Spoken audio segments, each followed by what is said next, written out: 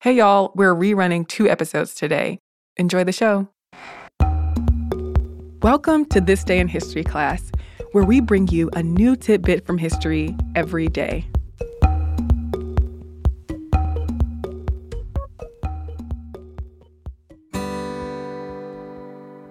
The day was April 24th, 1932. About 500 walkers, mostly from Manchester, England, trespassed and walked from Hayfield to Kinder Scout. Their goal was to call attention to the fact that walkers had been denied access to open country. The trespass marked an uptick in the right to roam movement. Centuries ago, people could graze cattle, cut lumber, and get water from common lands. But in the 1400s, landowners began marking the boundaries around their property. In the 1700s and 1800s, Enclosure Acts turned millions of acres of common land into land in privately owned estates. Some people, eager to have access to land that was once common, snuck onto the now private land. Trespassing began to have serious legal consequences, even death for a period of time. People began demanding the right to roam, or the freedom to walk through certain public and private land for recreation. In 1884, Parliament made its first demand for the right to roam. This attempt and many ones to follow were unsuccessful. In the late 1800s, areas in northern England were becoming more industrial. As a way to escape the smoke and other environmental ills that industrialism caused, workers from Manchester and other industrial cities would escape to the moorlands and mountains in Peak District, an upland area in England. In 1900, the Sheffield Clarion Ramblers became the first Northern Workers' Rambling Club. Ramblers, or walkers, would leave busy cities and head to more natural landscapes for better environs and self-improvement. By 1932, industrial and mining areas in the UK were dealing with the Great Depression. Still, workers traveled to walk on greener land. One place that was particularly popular was Kinder Scout, a moorland plateau in Derbyshire. But to many people, the walkers' visits were more than just innocent strolls through nature. To landowners, the ramblers were somewhere they weren't supposed to be. The Duke of Devonshire owned most of the reservoirs and mountains at Kinder Scout, and he wanted the land to be available for other locals to shoot grouse. Walkers were warned not to traverse the land. People and organizations began to see the right to roam as a class issue. The British Workers' Sports Federation, which was affiliated with the Communist Party of Great Britain, began to play a role in advocacy for rambling. Benny Rothman was an outdoors enthusiast and charismatic leader in the Lancashire wing of the British Workers' Sports Federation. At an Easter camp for the organization, members were harassed by gamekeepers on a walk to Bleak Low and forced to head back to their camp. This inspired the Ramblers to plan a mass trespass advocating for land access. As a diversion, the Ramblers distributed false information about a British Workers' Sports Federation rally in Hayfield. Instead, they met at a nearby quarry via a route that cars could not use. Hundreds of adults and children were in the crowd of Ramblers. They walked north past the Kinder Reservoir and down an established right-of-way to William Clough, an ascent with views of Manchester and Cheshire. From there, the Ramblers went up to the forbidden Kinder Moorlands. When they got there, they had to fight off gamekeepers, and they won those scuffles, during which a gamekeeper had been hurt.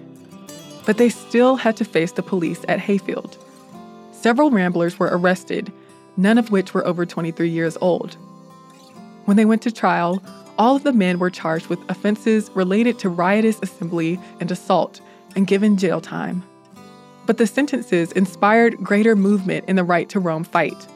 People held rallies and more mass trespasses the same year. Once the Second World War began, the country's attentions shifted, and Ramblers joined the war or remained active in the labor movement in other ways. But once the Labour Party came to power in 1945, land reform became more of a focus. By 1949, the National Parks and Countryside Act passed, creating the National Parks Commission. Soon, the Peak District became Britain's first national park. In 2000, the Labor government passed the Countryside and Rights of Way Act, which implemented the right to roam in land mapped as open country or registered common land in England and Wales.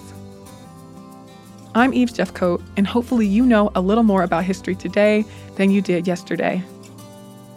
If you have any burning questions or comments to tell us, you can find us on Twitter, Instagram, and Facebook at TDIHC Podcast. Thanks for joining me on this trip through time. See you here in the exact same spot tomorrow.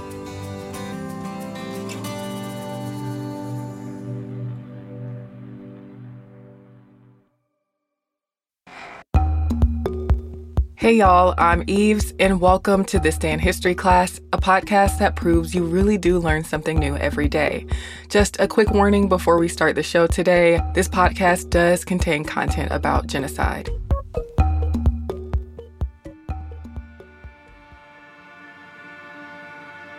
The day was April 24th, 1915.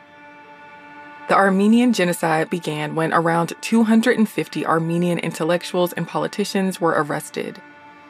Most of the people who were arrested were killed in the following months.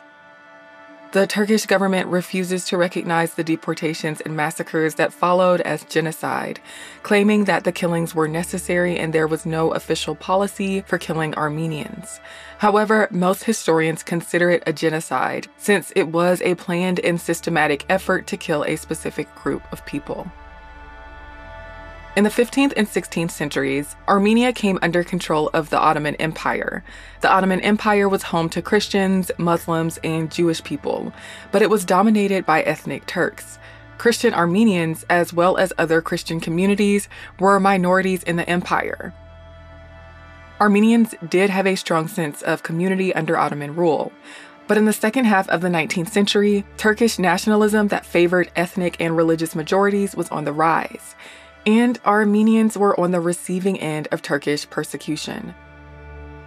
As the 20th century approached, political instability, economic issues, and military defeats weakened the empire. At the same time, Turkish nationalist movements were growing stronger. Armenians were one of the largest Christian groups in the Ottoman Empire. They were civically and economically successful, and many Armenian elites were well-educated and highly influential. Their prominence inspired resentment among Turkish nationalists. Russian Armenians participated in the Russo-Turkish War of 1877 to 1878. After the Russian victory in the war, Russia insisted in the Treaty of San Stefano that the Ottoman Sultan, Sultan Abdul Hamid II, reform Armenian administration.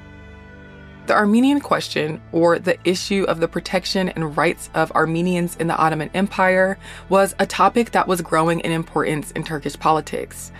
Young Armenian activists organized to demand independence from the Ottoman Empire and to call for reforms.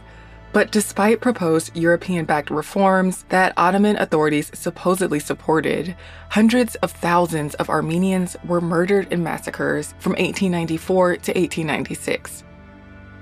By the beginning of the 20th century, there were somewhere around 2 or 2.5 million Armenians living in the Ottoman Empire. But Ottoman authorities continued to institute oppressive measures against Armenians, including putting restrictions on property ownership and religious practices. And more Armenians were killed in riots and pogroms in 1909. When the Young Turk movement seized power in the Ottoman Empire in 1908, there was hope that Armenians and other minorities would not face as much persecution. But over time, the Young Turks became more authoritarian. They intended to Turkify the empire and to resolve the Armenian question violently. When World War I broke out in 1914, the Young Turks joined on the side of the Central Powers. When they suffered defeats to the Russians, they shifted blame to the Armenians who sided with Russia and deemed them a threat to the state. So Armenians serving in the Ottoman army were removed from active duty and transferred into labor battalions. And on April 24th, 1915, the government ordered the arrest of 250 Armenian intellectuals and community leaders, mainly in the Ottoman capital, which was then called Constantinople. The government then began to deport Armenians from eastern Anatolia, a move that was soon authorized by the Ottoman parliament. It confiscated Armenian properties and businesses. It sent Armenians on death marches across the Syrian desert to concentration camps, with people dying of exhaustion and starvation along the way. It kidnapped children, and it sponsored mass executions of Armenians. The Ottoman Empire fell in 1922, and Turkey was formally declared a republic in 1923. By this time, many Armenians in the Ottoman Empire had died, fled, or been expelled.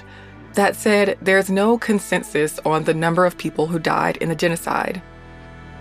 Some countries sent aid to the Armenian people, but the perpetrators of the genocide went largely unpunished.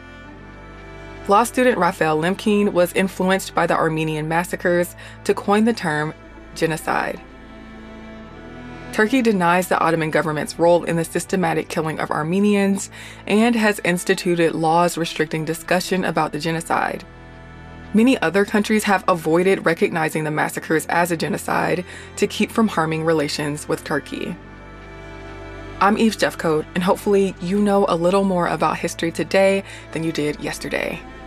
And if you have any suggestions about episode topics or any comments, you can send them to us via social media. We're at TDIHC Podcast. You can also send us an email at thisday@iheartmedia.com. Thanks again for listening to the show, and we'll see you tomorrow.